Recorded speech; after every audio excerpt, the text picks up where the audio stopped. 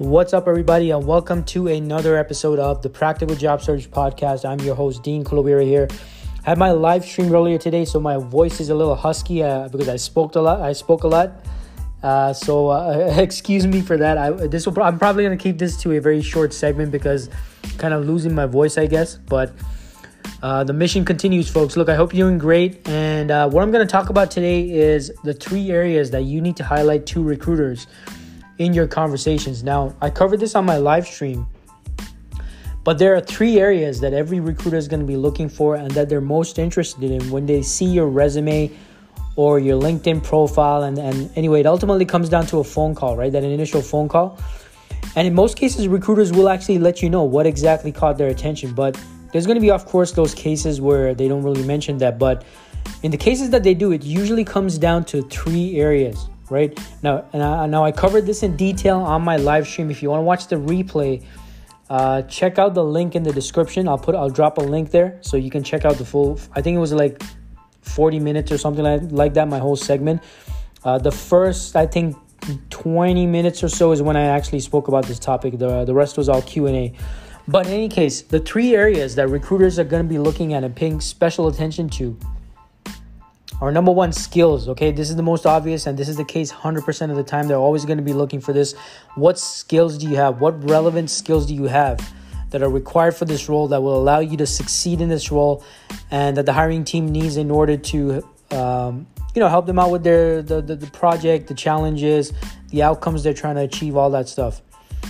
Right now, don't assume, and I covered this in the live stream, but don't assume that the job description is like the full breakdown of the key skills, right? Don't assume that. Like, you have to have an actual conversation with the recruiter or the hiring manager or the interviewer, whoever it is that's calling you, and maybe even literally ask them, hey, what are the key skills you're looking for in an ideal candidate to succeed in this role?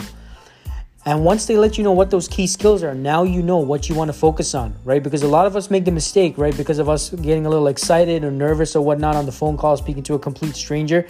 We start talking about each and everything that we did, all of our skills, all the amazing things we can do, which is great.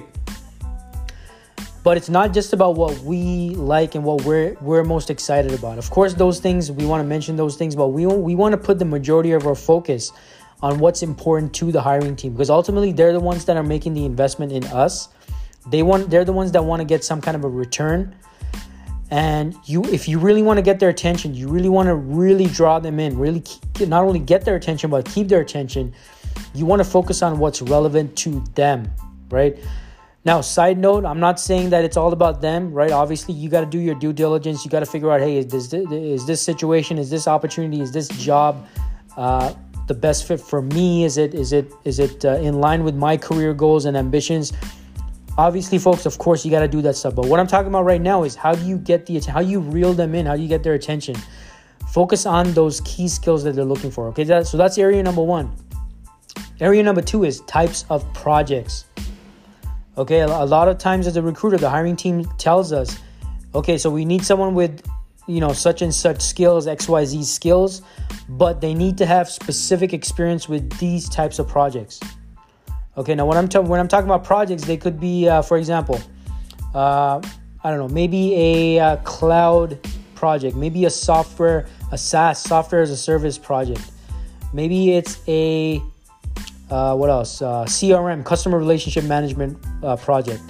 Maybe I don't know. Well, hopefully you folks get the idea, right? My brain's kind of fried right now for some reason. I can't think of any other examples, but you get what I'm saying, right? Like, it has to be some specific types of projects that they're looking for in an ideal candidate. Now, this is not always the case, but if you can find out if that's the case, that they do need someone with specific types of experiences, with specific types of projects, then that's something you want to, again, put the focus on and highlight, because it would be of interest to them.